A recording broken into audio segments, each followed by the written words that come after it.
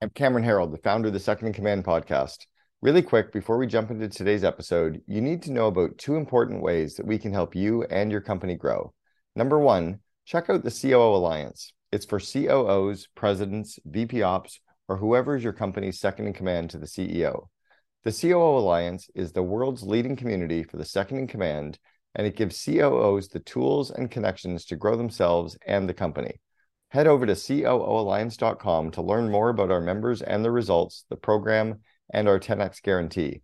If you qualify for membership, you can set up a complimentary call with our team to discuss if it's right for you. I'll tell you about number two in a bit, but first, let's start this week's episode. So you might not need one, but it's like, what would happen if I had one?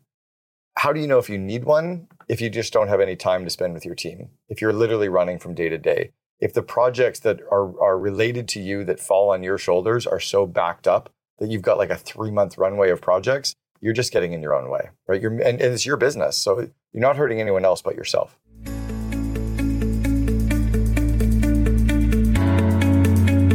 Welcome to the Second in Command podcast, produced by the COO Alliance and brought to you by its founder, Cameron Harold. In the Second in Command podcast, we talk to top COOs who share the insights, strategies, and tactics that made them the chief behind the chief. And now, here's your host, Cameron Harold.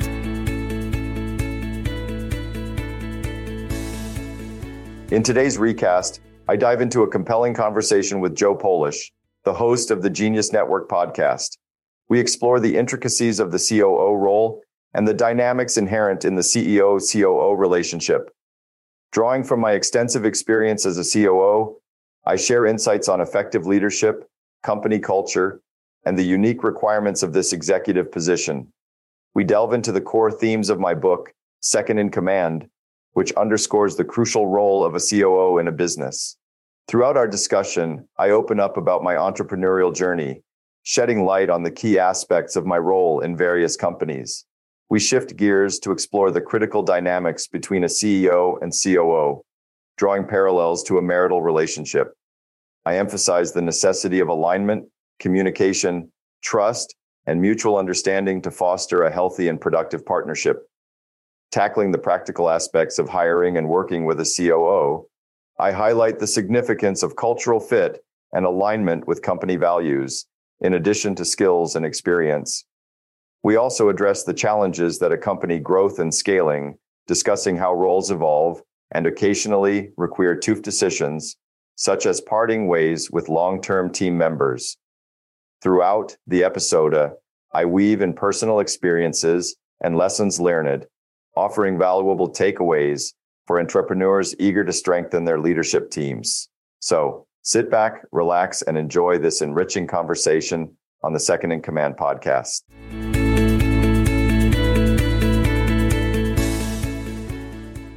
I'm here with Cameron Harold. He is a good friend, author of many books. I'm not going to give you a serious introduction. I'm going to ask you to explain who you are. So, good to be here. You too. All right, so I'm holding in my hands the Second in Command. Yeah. All right, unleash the power of your COO with the most important, probably, endorsement of it, which is me on the very back cover. Did I give you top placement? Yeah, of course. There we go. Good. Yeah, I mean, I would like to think I'm sort of a big deal. I'm totally kidding. We're going to go through the book. Yeah. And anything that's not in the book, obviously, people need to read the book. They need to get the book. But this will be sort of a setup for anyone that's already read it. It's a great book. Or why should they look into this book and what does that even mean? So the second in command is obviously the COO. So I'm going to ask you to define what a COO even is. But first, who is Cameron Harold? So I'm Cameron Harold. I was the founder of the COO Alliance, the founder of the Second in Command podcast, a lifelong entrepreneur.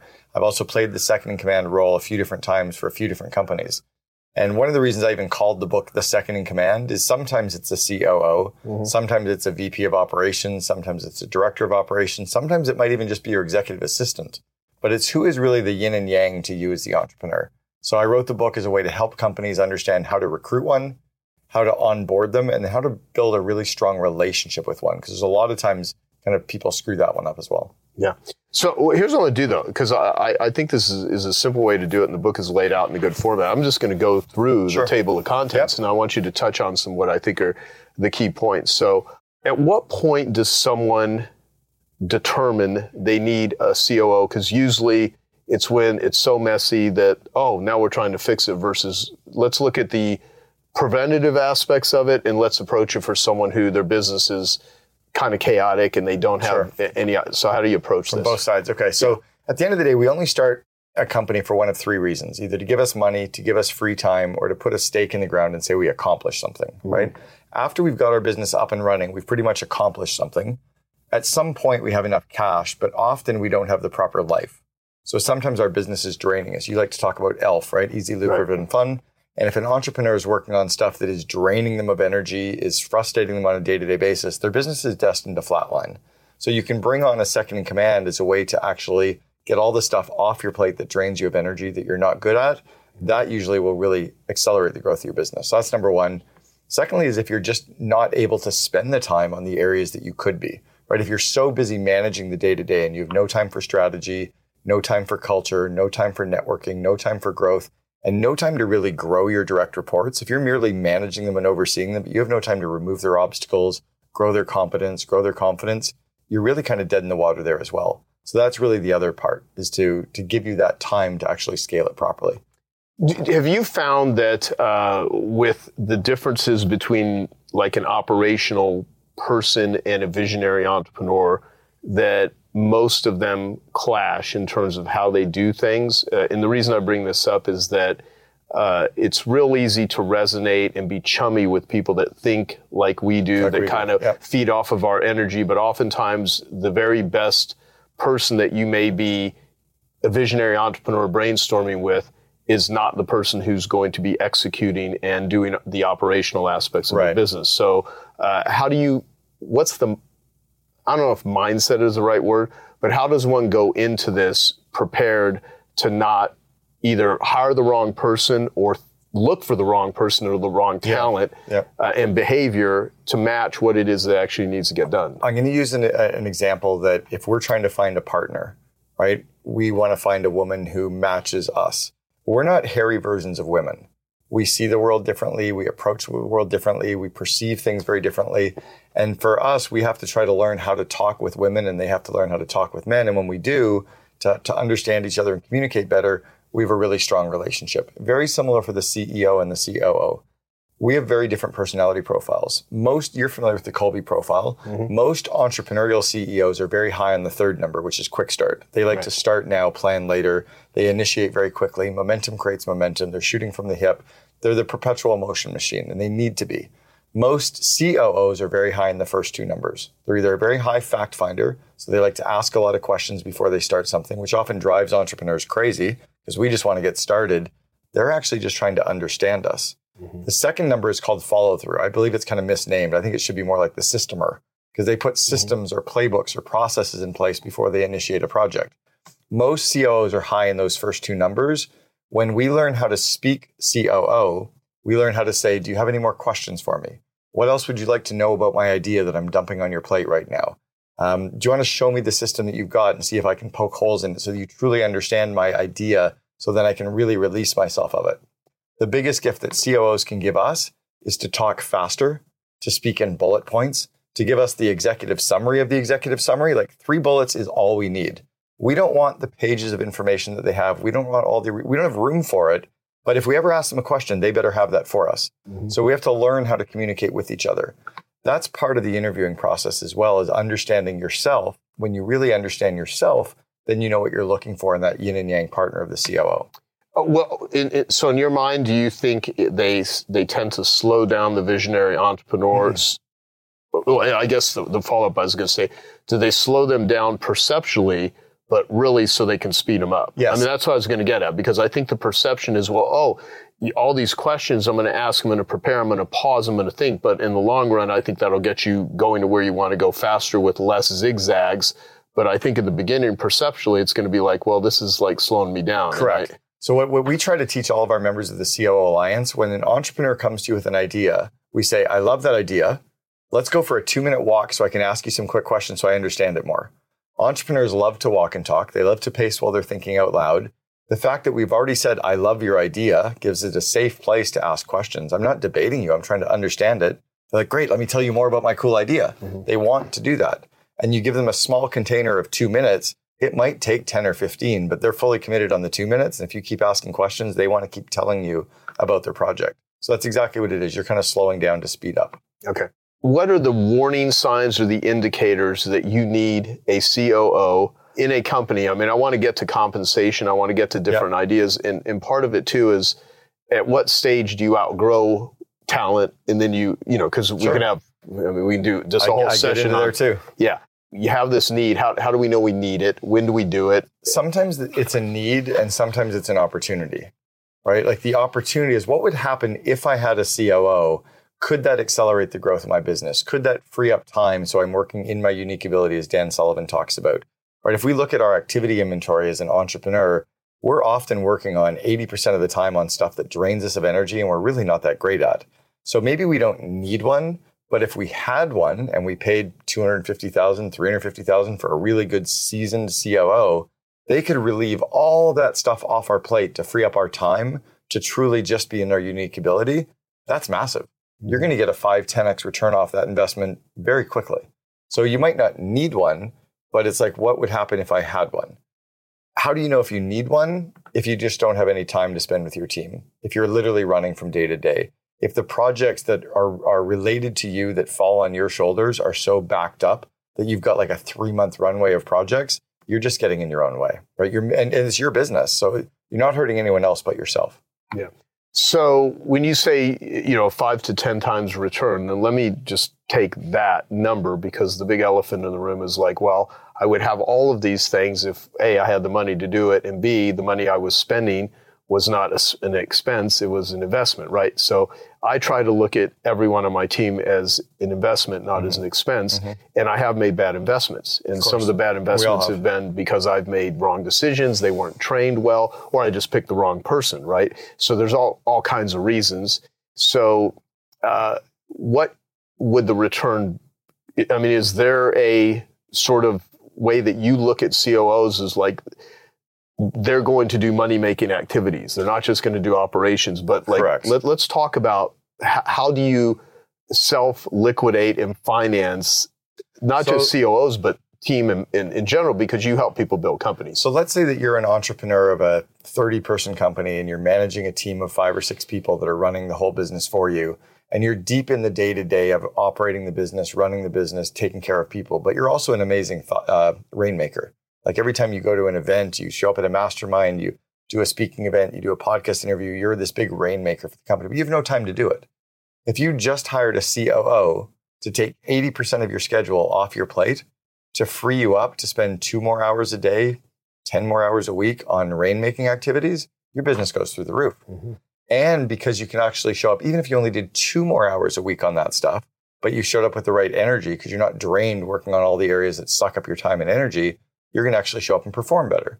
Or if you can actually take care of your body and take care of your mind and take care of your health and take care of your relationships, you're going to show up better as an entrepreneur. The CEO is the chief energizing officer, right? We have to show up and infuse energy. And then it's the opportunity. Is it good energy or is it draining energy? Right. So if you can remove it, that's one way that you'll actually get the 5 to 10x return. How does, in this may sound premature, but I want to ask this first. What's a way to set up a COO to fail and make sure that you are really sort of disappointed and sort of jaded about the whole concept of hiring a COO? Well, yeah, I'll talk. So when I left 1-800-GOT-JUNK, Brian took 12 months to find my replacement. He brought in the former president of Starbucks USA to replace me. We both thought she'd be an incredible hire, but he abdicated instead of delegated. So he literally said, I need you to run this. Now, it might be mindful that it was also in the 08-09 financial crisis. He was stressed. The company had gone from 106 million when I left down to 75 million. He just wanted someone to run it. And he kind of walked away for a year. She was very corporate, very bureaucratic, didn't like franchising, didn't embrace the culture. So all these ripple effects started happening. But because he gave her so much rope, she hung herself, proverbially, right? That was one mistake, is he just didn't and he also didn't onboard her and integrate her like he would have if he had the mindset and wasn't so burned out at the time, right? So I think you can often hire the absolute best person, but if you don't integrate them into the core of your company, like the why, your history, your culture, your core values, your core purpose, your BHAG, your vivid vision, if they don't truly understand how you got from where you are to where you are today, they're never going to be as successful as they could be. And we often are so glad that we have this person, we just let them start after a week instead of starting after 3 months. Yeah. Yeah. So let's talk about Brian for a minute, though, because last time I interviewed Brian, it was pre-pandemic. He, I think it was at $450 million a year in revenue. I interviewed Chip Wilson, the founder of Lululemon, the day before while I was up in Vancouver.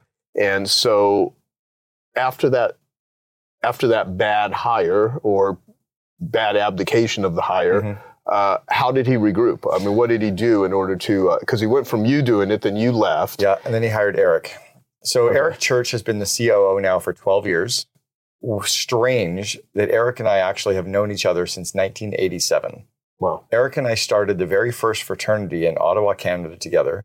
I was president year 1. Eric was president year 2. I'm a much more entrepreneurial COO. Eric is a very, not corporate, but a bigger business COO. He would have been horrible in the first 6.5 years. Even though it's the same CEO, Brian, even though it's the same company, even though it's the same core values and culture, he was the right person from the 100-ish million to the 450 million, but would have been horrible from the 2 million to 106 million, as I would have been horrible from the 100 to the billion, right?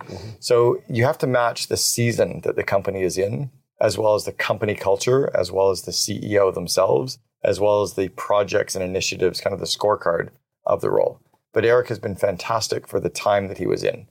Likewise, even though he's been an unbelievable COO for that company, and I was for my 6.5 years, we would be horrible COOs for 95% of my COO Alliance member companies because we don't match the CEO, we don't match the needs, we don't match the size, we don't match the industry. So it's a really tough role to play. How often do you see companies that really have no clue what their culture is, but they do have a culture, because everyone has a culture, and it seems to work? And I've also been in companies where, man, if you read the stuff, if you look at the values, the things that could come from numerous consultants or team meetings, but something's really off. The people are not aligned.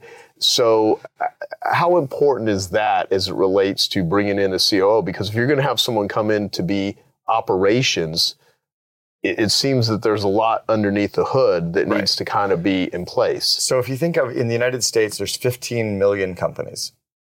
So if you mean companies in general? Companies in general, 15 million. There's 1.5 million in Canada, and there's 15 million in the US. And when you say company, what size are you referring to? Like, I think it's two to 5 employees. Okay, plus. You're not talking single person operators, because with them we're talking over 30 million. Correct. Yeah. Okay. So, and if you're in that zone that you're running a business, average means that there's 15 million companies worse than you, or 7.5 million worse, 7.5 million better than you. So to be an average company, you can do none of this, right? Average, you just kind of show up.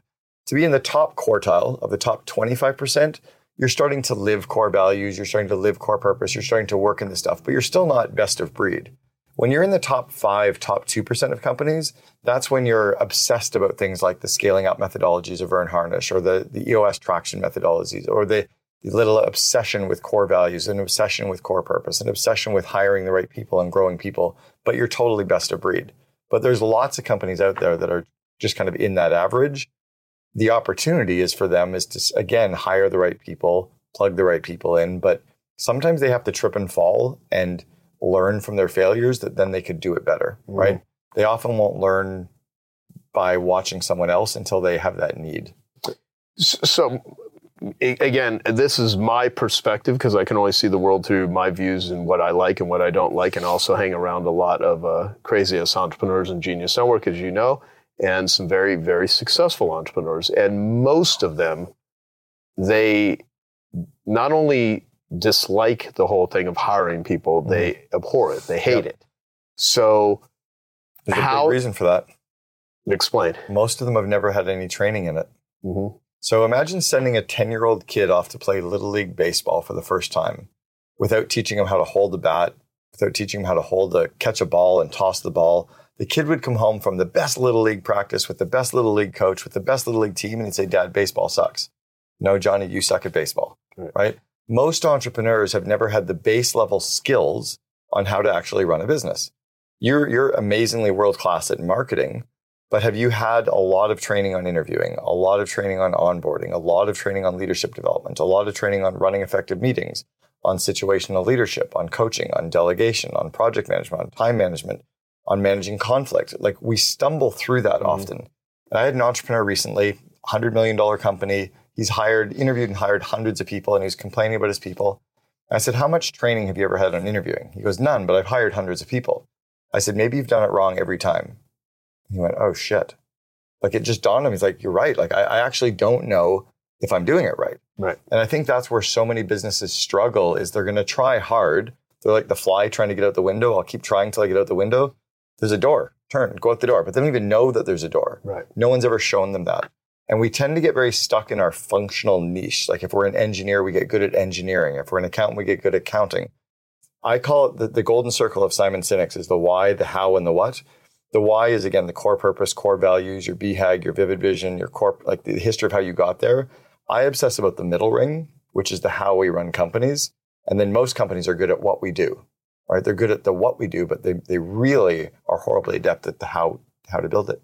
What do you think is the theme between all your books? Because you've written many books. You know, I look back at meetings suck, right? Mm-hmm. Well, most people hate meetings. Why? Because you don't know how to do meetings. So you write a whole book on how to be more effective in doing meetings. So same thing here, right? Like everyone would love a second in command. Everybody watching this would like someone to run their company. And if people already have someone running their company, they would like to have more people to help them better run the areas of their company so that they can continue to be their best version of, you know, again, to Dan Sullivan's unique ability, right? Yeah. What is the theme between all of the things? Because I think you write books about obvious missing or done wrong problems, and you show people better ways of doing it or how to solve it. So I was the stupid kid in school. I got mid-60s in high school. I went to the only university that accepted me. I got a 2.3 or 2.4 GPA. I was running my own company, president of a fraternity on the ski team, but I couldn't study. I couldn't learn the way I was being taught.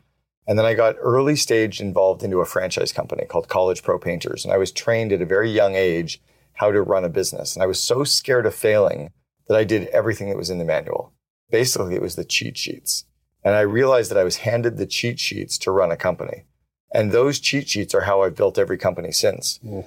I also was not smart enough to be able to learn everything that was out there. So my dad told me that my R&D should stand for rip off and duplicate. I just find the companies that are doing the best thing with interviewing, I do what they're doing. So if Brad Smart and Jeff Smart, right, top grading in who, I'm just going to do who, but I'm going to get a condensed version of who. I'm going to get like the 5-pager. I'll just do that. Is it perfect? I don't know, but it's way better than I could do on my own. Right? Meetings. I write down the basic things that really work well for meetings on a Post-it note. That literally could be the book Meetings Suck. Right? So I just try to take the cheat sheets.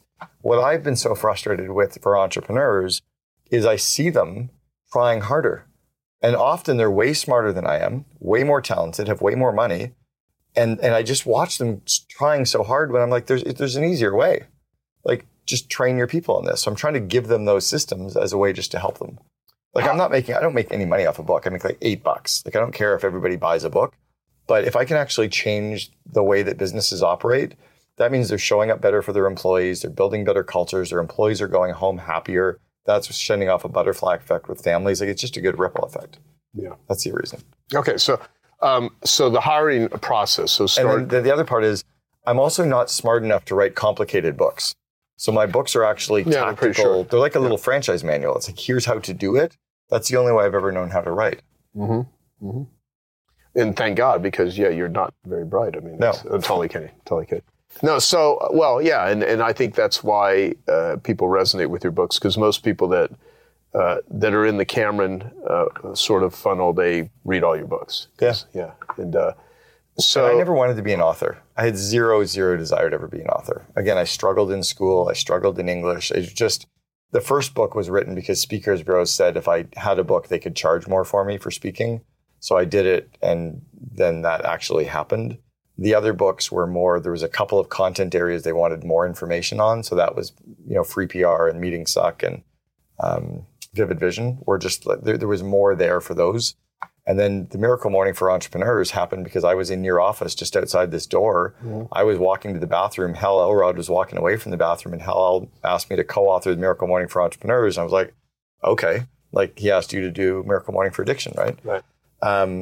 The only book that was ever truly like me and my content other than my first double was this one, The Second in Command. Yeah. This isn't covered anywhere else. This is just as much as I've got on the area. Yeah. No, so you're in a very unique niche of a much needed part of the marketplace. So, are you a better teacher or a better COO? I was a very, very good COO for a couple of companies because I came in at the entrepreneurial stage where it needed to scale, and I was able to put in place good basic systems to get it to scale.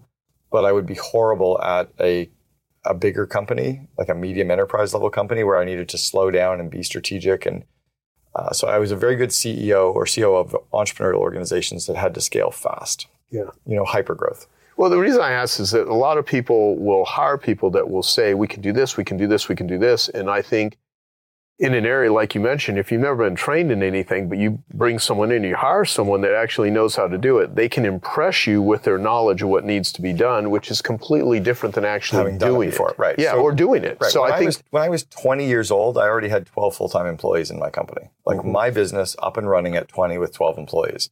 I had hired 120 people, 140 people by the time I was 27 years old. So I'd already interviewed and hired and trained, and 120 of them were entrepreneurs. They were all franchisees for College Pro. So now I'm hiring and training and coaching 120 entrepreneurs. By 1993, International Federation of Coaching and Coach U started in 1993. I'd already coached 120 real businesses by that point. Mm-hmm. So I'd just been doing it for a long time. And then College Pro, I was very lucky to be in the very senior leadership team in that. And they were hiring so many amazing consultants to come in and teach us. And we went through, I went through 6 or 7 sessions on situational leadership, dozens and dozens of hours of training on that one skill.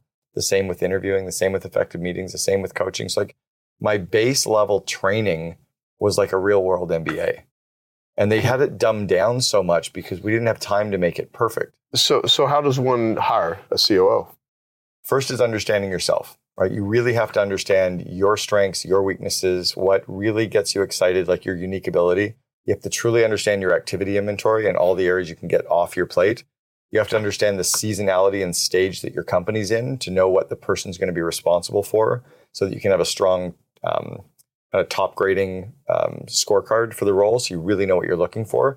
And then I like actually getting an executive recruiter in place who can actually recruit someone who matches your company culture first and skill set additionally, but they have to match both. Yeah. Most companies will hire the skills and they mismatch on the culture. And they end up with the alien who just doesn't quite fit, but they're trying so hard to make it work because they like the person's skills, but they missed on culture fit. Yeah, and we have Max, who's in Genius Network, I send everyone to. Yeah, met through you. And so what I would say, we won't give that person's exact contact out yet unless we know that they read your book. There you go. And then they can earn the right. Because then if they work with Max, they're way...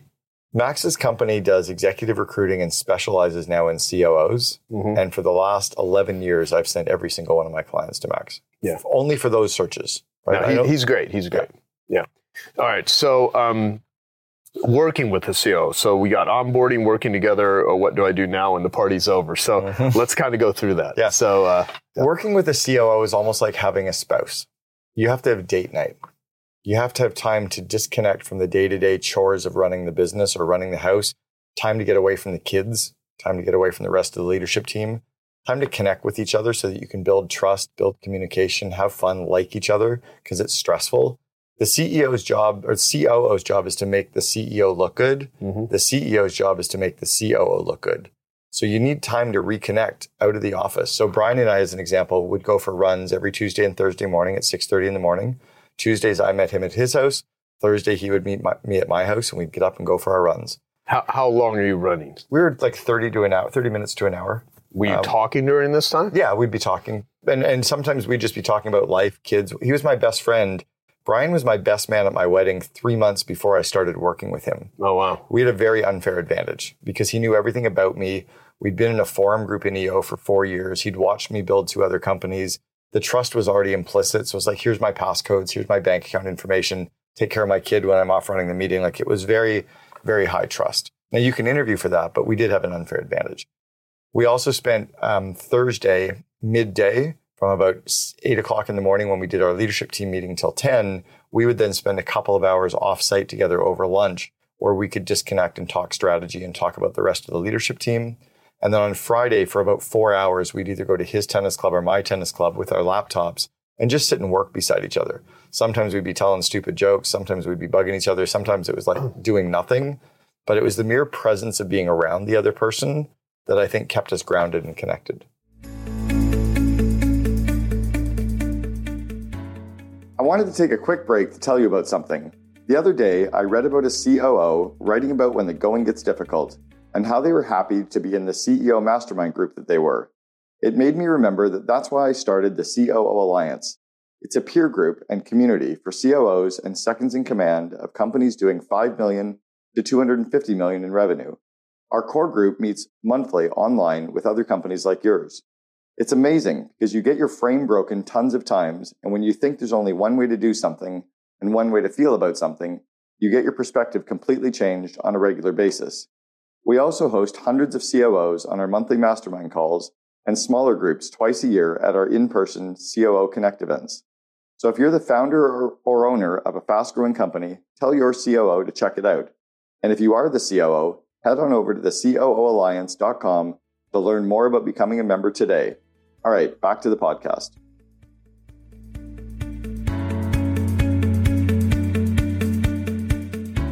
No, that's actually pretty good. So people that sorry, one other thing on that, how similar it is to a couple. We worked a few times with marriage counselors, like Dr. Patty Ann Tublin. I've introduced her to a number of COOs to really work on their communication. Brian and I had worked with a couple of other ones 25 years ago as well. Joan Mara comes to mind in the very early days, where she came in and helped us to understand the way the other person communicated, what our different personality profiles were, how to not get frustrated when the other person was frustrated. Like, how do we, because we knew we wanted to build it together, but we had to learn how to communicate. What would you say to you spend as much time or maybe more time with your COO or whatever than you will with your spouse? Brian and I were business spouses. People used to call us like the married couple. It was hilarious. We would finish each other's sentences. We were so in sync with what was happening. I don't know if I like hearing any of this stuff. That's funny. Okay. So let's talk about compensation then. I mean, because clearly, even if you lay everything out, there's going to be this fear of like, well, what do I pay someone? How do I evaluate my return? What do I first direct them to do? And so compensation is based on 5 things: the roles and responsibilities that the person is up for. Okay, so we're not worrying about the title yet. We're trying to figure out, what am I going to pay this second in command? So what are they doing? How much strategic insight can they bring to the business? How much autonomy can they bring to the business? Like, can they do the job without me having to manage them day to day? What kind of P&L responsibility are they going to have? And then how many people and systems can they bring into my company from the outside? Based on that tends to say what their title is going to be and what their compensation is going to be. I did some research. I've got a spreadsheet that we can share with hundreds and hundreds of second in commands based on their title, their roles and responsibilities, the size of their company, how many employees, where they're based, male or female. The compensation is all over the board. What I found is that too many companies give away the C-level title too early when they're really hiring a director of operations or a director of finance or a director of marketing. Don't call them a CMO if they're really a director of marketing. Don't call them a CFO if they're really a VP of finance or a controller or a director of finance. So match the title to those 5 things and then match the compensation to what you have to pay. What if you've already, and I'm speaking for people that have already given those titles to people and they're hearing this and they're like, they haven't earned that title, or their role and what they do does not live up to it, even though their compensation may. Are you you're sort of in a pickle? Nope. You're between the rock and a hard place. And then, as Jim Collins said in Good to Great, you confront the brutal facts. So the brutal facts are, we have some people in the company that have the wrong title for all of those things that they should have. So I'm going to rip off the Band-Aid. And I helped a client do this. I'd coached them from 40 people up to 600 over 4 years. When we got to about 600 employees, we retitled every single person in the company on one day. We took all 600 people. Some of the C-levels became VPs. Some of the directors became C-levels. Some of the VPs stayed as VPs. But everybody's title was retitled, and we told everybody why we were doing it. And it hurt, and it was painful. And about 3 days later, nobody cared. Did anyone quit? Probably a couple, but it was 10 years ago. But it doesn't matter if they quit, because you still have to do those tough decisions. This is where the COO tends to do those tough decisions, because the CEO, you still want them to look good. So the CEO gets to sit back and watching it happen. The CEO then has to internally make sure they tell everybody, look, the COO, I needed them to do that. I needed them to make the tough decisions. So our job is to make the COO look good The COO's job is to make the CEO look good. So the CEO gets to roll out the good stuff. Okay, so titles. So, there are so many ridiculous titles that people are coming up with and stuff. And bonkers. And I mean, I don't know if this is good or bad, but the whole thing about titles equal entitlement for some people, not all. Sure. And titles are important. They're very important for people to distinguish who the hell this person is, what they do, especially if you're going to... Externally and internally. Yeah. So give me some parameters on titles. So the title has to be understood internally very clearly and from the external world very clearly what it means. Remember that people, as soon as you give them a title, within the first 6 months, they're going to be on Indeed and Glassdoor and Google to find out what people with that title should be getting paid. Mm-hmm. So if you give out a title that's too big for their roles and responsibilities, they're going to think that they should be getting paid more. The reality is they're not doing what a COO is doing. When I was the COO at 1-800-GOT-JUNK and I left there 16 years ago, almost 17 years ago, my total comp was $306,000. That was 17 years ago. If you've got a COO in your company making $140,000 a year, they're not a COO. They're a director of operations. So companies have to actually give out the proper titles and not think that they don't matter, because they do matter. We started giving them away in lieu of compensation, in lieu of equity, but we got sloppy. And Gen Y got very bad at saying no. And Gen Y also got very good at asking for what they necessarily didn't really deserve.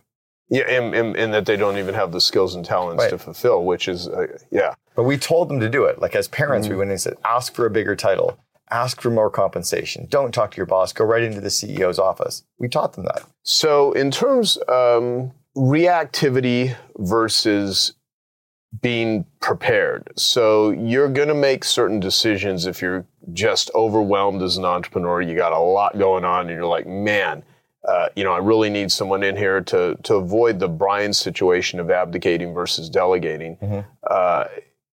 At what point, what sort of place do you need to be in mentally in order to give yourself the highest possibility of success with hiring? And how much time does one devote to this person once you've brought them in? Great question, yeah. So the real onboarding of the COO is like a 90-day cycle. So in the first 30 days, the COO should do nothing. They should attend every meeting they can attend. They should listen in on every phone call they can listen in on. They should be blind CC'd on internal and external communication to read as much as they can. They should read every manual, attend every training. They should go for lunch or dinner in person or over Zoom with everyone that manages people. And during that 1 month, they should be keeping a notebook and writing down all the things they want to change and change none of them. In the second month, they go back with their list of 80 things they want to change, and they spend 1 month testing their hypotheses on all 80. Hey, I was thinking about firing Bob. Talk to 7 people and go, nope, need to handcuff Bob, need to fire Kelly. But once they actually spend the second month testing their hypotheses on all those ideas, they'll know what their ideas are that they should put in place. In month 3, pick some core projects that are easy to put in place, that have a low PETA factor, low pain in the ass factor, kind of the easy wins, the low hanging fruit, and do those projects first so that all the employees go, wow, they put a project in place. It was easy. We got a quick win. There wasn't a whole lot of work. That builds the trust. It builds the communication. It builds the fact that they're ready to take on some of the bigger projects. In the second quarter, you can start firing people, bringing in your own people, working on the big integrations because you built the trust in the team. And by that point, you actually are starting to really understand the company. Yeah, that's good. Really, really good. So then the other parts of working with the COO is what do I do now and the party's over? Yeah. So explain that. What do I do now? So the what do I do now component is how do you really get the roles and responsibilities shifted to get the true leverage? How do you keep examining almost like on a rolling quarter basis? What else can I be delegating? What else should I pull off their plates? Where do we need to get in sync? And then how do you really build the strong relationship between the COO and the rest of the executive leadership team? Because they have to start building out that team, building out the communication, building out the plans, and really kind of working through that forming, storming, norming, performing model. That's what's really starting to happen in the, that next phase. The party's over component comes to at some point, every relationship starts to die, right? Whether the company outgrows someone, like a marriage, right? Like sometimes a marriage has a season, maybe it's 7 years, maybe it's 27 years. When the marriage dies, you still have to honor what was there for the component when it was all really good.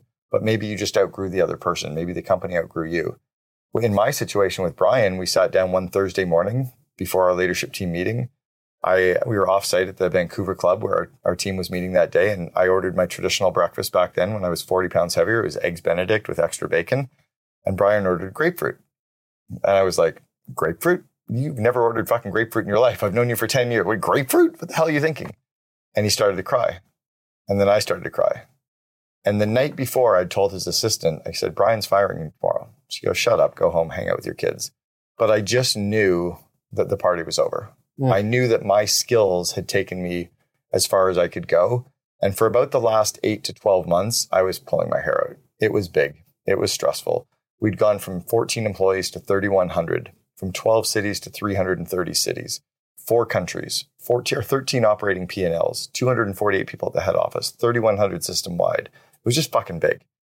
And I was way out of my depth. We'd hired a head of finance who was just smarter and more seasoned and more strategic and more mid-sized company than I was. We hired a head of people. Helen Sheridan was the same. We had this head of our new call center was unbelievably strong. He'd been the head of the big banking call center. And our head of IT was fantastically strong. And I was just like, I'm that entrepreneurial guy. I'm at the wrong party. And Brian was right. And it took me years to get through it, to get over it, but he was right. Well, okay, let's talk about that for a minute. So looking back with you and Brian, would there have been knowing what you know now, where you would have prepared for that because that moment's going to inevitably happen? I mean, does this happen with most companies where everyone's going to get to a shelf life? Or no, it was done in the wrong way. Brian was misadvised by the board, and we've talked about it since, and he has told me as much.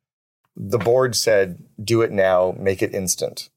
He was my best man. Like we were going through brick walls for each other. We'd cried together. We'd helped each other through all of our really hard points in our lives that I'm not going to get into, but there was no fear of me doing anything wrong. Had Brian sat down with me privately and said, I think the party's over. Let's work through a transition. How do we get you out, gracefully? We would have done what could have happened anyway. I ended up going into the company a week later and doing my goodbye speech. And I wrote a letter that Brian signed off on that we sent out system-wide, but we could have done it that way. Instead of me having to go into the office the next morning and pack up my desk and wheel it out on top of my Herman Miller Aeron chair, when this was the company that I'd bled for 6.5 years, right? It was too painful of a way to say goodbye. And it took me a long time to get through that, and him as well. You're friends with Rick Sapio. Mm-hmm. A week later, I was speaking to Austin, Dallas, and the Houston EO chapters. I'd just spoken to Austin, and I saw that Simon Sinek was going to be speaking in Dallas. And I sent him a note. I go, hey, looks like you're speaking to Dallas EO. And he goes, yeah. I said, I'll see you there. He goes, no, they canceled you. I'm like, what do you mean? I'm just like, I'm flying there this morning. Like, I'm speaking to 3. He goes, no, Rick Sapio canceled you. I'm like, what? So I called Rick, and he goes, well, I didn't think you'd be coming if you're not at Got Junk anymore. I'm like, no, like, we're still friends. I'm just not the right guy. But there was a miscommunication on the way that it was handled. That was the painful part. But it was absolutely the right decision. So to all the people, the future CEOs, current ones, people watching this, what should they do to prepare for that so that... It's like a divorce with your spouse. Mm-hmm. Remember that you're going to be talking to and around your kids for the next 20 years together, even though you're not married to the person anymore. Remember that you can do it in a nice way and still honor the relationship and the other human, because there's humans and feelings, and then none of this shit actually matters. We all die anyway. So I think when you stay true to that, you can kind of work through it, right? Mm-hmm. Brian knew me well enough to know that I wasn't going to damage the company. And a week later, he has me out speaking on behalf of the company anyway. Mm-hmm. There was no need to cut it as severely, right? Yeah. But he took the advice of the people who didn't know me, who didn't really understand all that we'd done to get there. And their advice was worth listening to, but I think you also have to trust your gut. Yeah, this is so much about just human relationships in general. Yeah. I mean, everyone has an opinion on how you should. I mean, hell, that's what my book is about in a lot of ways. How do you actually do these relationships so you can, you can still have alignment in terms of goals and objectives and stuff, but just not have the talent and the skills to do it. Or you could have the talent and the skills, but just not the alignment. There's a lot to be said on that. So okay. I think the big one is to remember that it's okay to make those cuts, right? We had 5 members of our leadership team. The head of the call center got replaced. The head of franchise sales got replaced. The head of finance got replaced. The head of IT got replaced. I was the last one of that group of 5 to get replaced. It has to happen. You can't take a company from 2 million to 106 million and think that you still have the skills to keep scaling that. Like, it's just a different beast, Yeah. right? I think Clayton Mask from Infusionsoft says that a good senior level employee can only double the size of the company twice before the third double is too hard. So you go from 2 million to 4, from 4 to 8, it's tough to get to 16. I got to 106. Yeah. That was 2 additional doubles. We just spent 4 hours together yesterday, me and Clay. Right? Yeah. He was here. So, and yeah, I mean, I remember him also giving a talk at my 100K group where he had, this is several years ago, where he's like, you know, people had told him once you get to 100 million in revenue, every person that started with you is no longer going to be there. And he said that, you know, I could, you know, I have friends here, I have family, you know, I have just people that built the company with me from the very beginning. I can't imagine how they would not be there. And he said that was one of the hardest things for him to even wrap his head around, while these seasoned experts in building very large, you know, profitable companies were telling him that. But he's like, sure enough, we got to that level. And it goes back to that line that Dan Sullivan says, you know, skills that get you out of Egypt are not the same skills that get you to the promised land. And that's a tough one for me too, because I have people that have been with me from almost, or the very beginning. Right. You know, my assistant Eunice has been with me, like, you know, from the very beginning. But I have other team members that are, you know, been with me for 20 plus years. And it's you know, different for a team member versus someone managing parts of the business, right? If you're managing a team of people, if you're the head of marketing for a $5 million company, it's hard for you to be the head of marketing in a $100 million company. It's just different, right? Yeah. The team you have is different. The skill sets are different. The budgets are bigger. It's just different. Yeah. Ben Horowitz, who wrote The Hard Thing About Hard Things, says a mid-level to senior level person can only go through one triple before the next triple is too hard, right? So 10 million to 30, but 30 to 90 is impossible, right? Or really, really hard. You have your COO Alliance. Yeah. You have things that you do that help people that once they do put someone in place, because I think a lot of people are not even aware that something like this exists, that if you hire a COO, you actually, one of the things your company does is you train them. Yeah. You train them to be less of training, and we give them a community for them to learn from each other, kind of shed their imposter syndrome, build the connections so they have a group of who's that they can reach out to as well. And they get skills as well. But I don't train them per se. Okay. Well, like we don't train, or you don't train CEOs at the Genius Network. You create a Genius Network for them. I have a connection network. So yeah. So there's so many networks for entrepreneurs, but COOs don't fit. And it's almost like if a whole bunch of women got together for a baby shower, we could go, but we don't really fit. I think I would fit in pretty well. And I get my painted toes, I might be able to fit in a little bit, but you know what I mean? Like, it's just a different skill set and a different need. So we just wanted to give them that community for them to learn with each other and from each other versus me sitting there and teaching them. So what didn't we cover? So, because now obviously get a copy of The Second in Command. This is, will give you a good roadmap on everything. I mean, we just touched on some of the things to think about, but the book will give you a bit of a roadmap. What other things have we not discussed that you think would be valuable? There's a lot in the book about when you have one already. So it's not predicated on going out and finding one. There is a lot there. And I'm also finding there's a lot of COOs and operations people that are gaining value because they're seeing how the CEO counterpart thinks about this role, and they're able to kind of adapt and learn that way as well, which I think is important. I don't know. We covered a lot. Yeah. So what are the mistakes that people will make that will prevent them from leveraging themselves through a COO? For one, never hiring one, never really developing and learning the skills. But the other, any other mistakes that will sabotage this? Yeah, most good COOs are already building a company somewhere. They're not out looking for a job. Like, they're not on industry job boards. They're not talking to search firms. They're not out actively looking. You have to know what you're looking for and where those people hang out, and then have someone like Max's company go out and poach them is one way. You have to get a fantastic job posting written and have a copywriter polish that job posting. This is a weird one to me. Most companies, all companies write job postings. And it's usually the head of engineering writes an engineering job posting, the head of ops writes an ops job posting, whatever. Or they get an HR person. None of those people have been trained in copywriting. Take that job posting and give it to a copywriter. Have a copywriter polish it so it pops off. Treat it like a sales letter. Right. Your job posting should be so polarizing that 50% of the people are like, there's no way I want to work there. And the other 50% of people are like, holy shit, I need this position. Give me an example of like a polarizing sort of positioning. Sure. Like in one of the job postings I did years ago, I said, this was for an executive assistant, but I said an EA looking to work with a bipolar, ADD, manic CEO who probably fucking swears more than he should. Oops, there's my first F-bomb. Sorry about that. I'm looking for an EA who is less ADD, less bipolar, whatever. I had people coming back to me going, I can't believe you swore in a job posting. I'm like, delete. I had other people going like, I fucking love that you swore in a job posting. I'm like, oh, interesting. I wonder who you are. I don't like that I swear, but at least I was so willing to put it out there, and that I'm ADD and bipolar and manic. Like I throw it out there as like, this is me, man. Because if I put on my best face, what are they going to learn? Like 60 days in, oh shit, this guy's not who I thought he was. I want them to know exactly who I am. And then them say, yeah, I fit with that. That's a good fit. That's actually really good advice, to let people know that you're an awful human being. Right. Okay, so how do people find out more about you and learn more if they want to, obviously read the book, but if they want to, if they have a already second in command, they'd like them to, where do they go? So the main website is the CameronHerold.com, and it's HEROLD, or the COOalliance.com. And then all of my books, all 6 of my books, are available on Amazon, Audible, and iTunes. And then the podcast, the Second in Command podcast, they should check out for sure. Yeah, awesome. And you're constantly coaching entrepreneurs and business owners, and you've had some very successful, very large companies.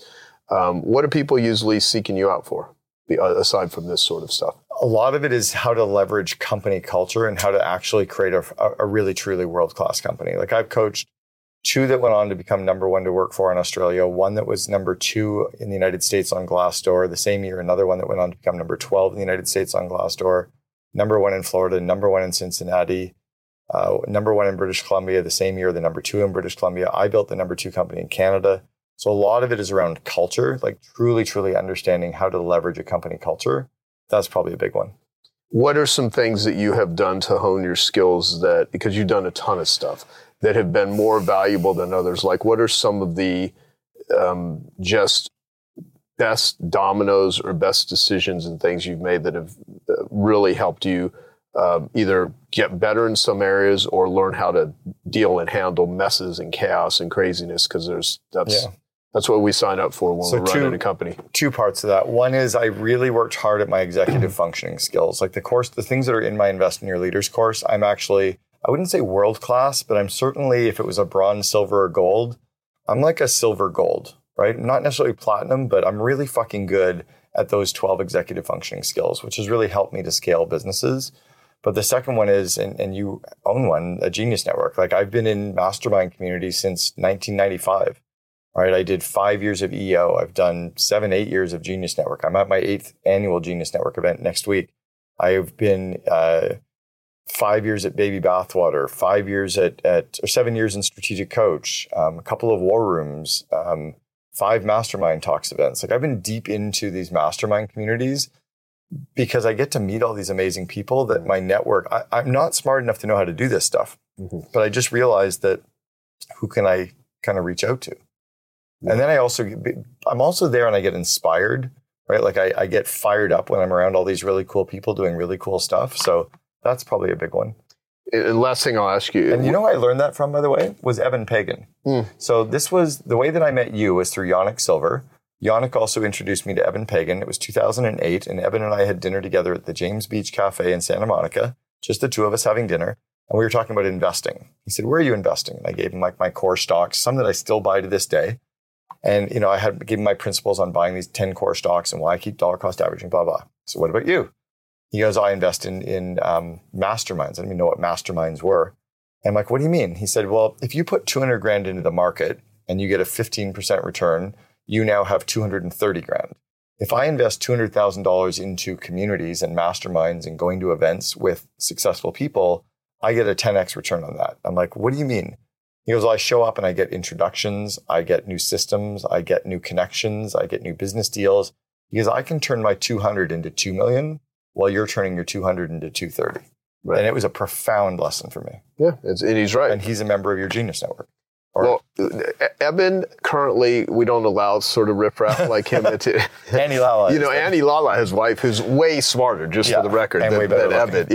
Yeah, much more polite. Funnier, actually, even, too, and certainly dresses better than Eben. But no, that's really great advice, and it is true. It's true to the degree that the mastermind group or the entrepreneurial group is useful. It is true to the degree that you do anything with the relationships and you participate because, it's like one of my books, Life Gives to the Giver. I mean, if people show up to a group figuring out, just how can I sell versus how can I contribute, it's the word, because the people that always bitch like, I didn't find that valuable, it's because you weren't valuable. Or you weren't paying attention. Yeah. So the last thing I'll ask you, when you have gotten really overwhelmed or really stressed out, the time where you said it took you a while to recover from the thing with Brian, how have you now learned with the ADD brain, which can go very dark, very dark. And most people that are watching this, they understand you can be massively enthusiastic one moment and like life is the worst, the next. It could be a roller coaster of emotional, enthusiasm to massive depression. What have you found to resource yourself? So I don't know if you know this, but Tim Ferriss wrote about one of my concepts called the emotional roller coaster, the entrepreneurial roller coaster in 2008. It's actually chapter 12 of my book, Double Double, on the highs and lows of CEOs. So I went through a clinical depression and a nervous breakdown in 2000. And then in 2008-9, weighed 42 pounds heavier than I do today, was smoking a lot, drinking too much. And I had to learn from some pretty big failures how to course correct on that. So now it's exercise. It's just being mindfulness. I haven't had a drink in 6.5 months, which is way different for me. I don't think you ever knew me not drinking. So yeah, it's those kinds of things. Doing yoga, going for walks, eating healthier, getting better sleep. And I'm not like super good at all this stuff, but like last night I had to get to the gym. I just had to get a workout in. And we live on the road. We're full-time, 41 countries in the last 2.5 years. So that means like every 2 weeks I have to find a new gym, a new trainer, a new yoga studio. But it's by being very mindful about that has been huge for me. Yeah, that's good. Okay. Anything else? Any final last words? Good. All right, brother. Thank you. Appreciate it. As always, great talk. And so second in command, Cameron Herold, unleash the power of your COO. Enjoy. Thank you. Good luck, everyone. Thank you. You've been listening to Second in Command, brought to you by COO Alliance founder Cameron Herold. If you enjoyed this episode, please be sure to like, share, and subscribe to us on Apple Podcasts, Spotify, and our other podcast streaming platforms.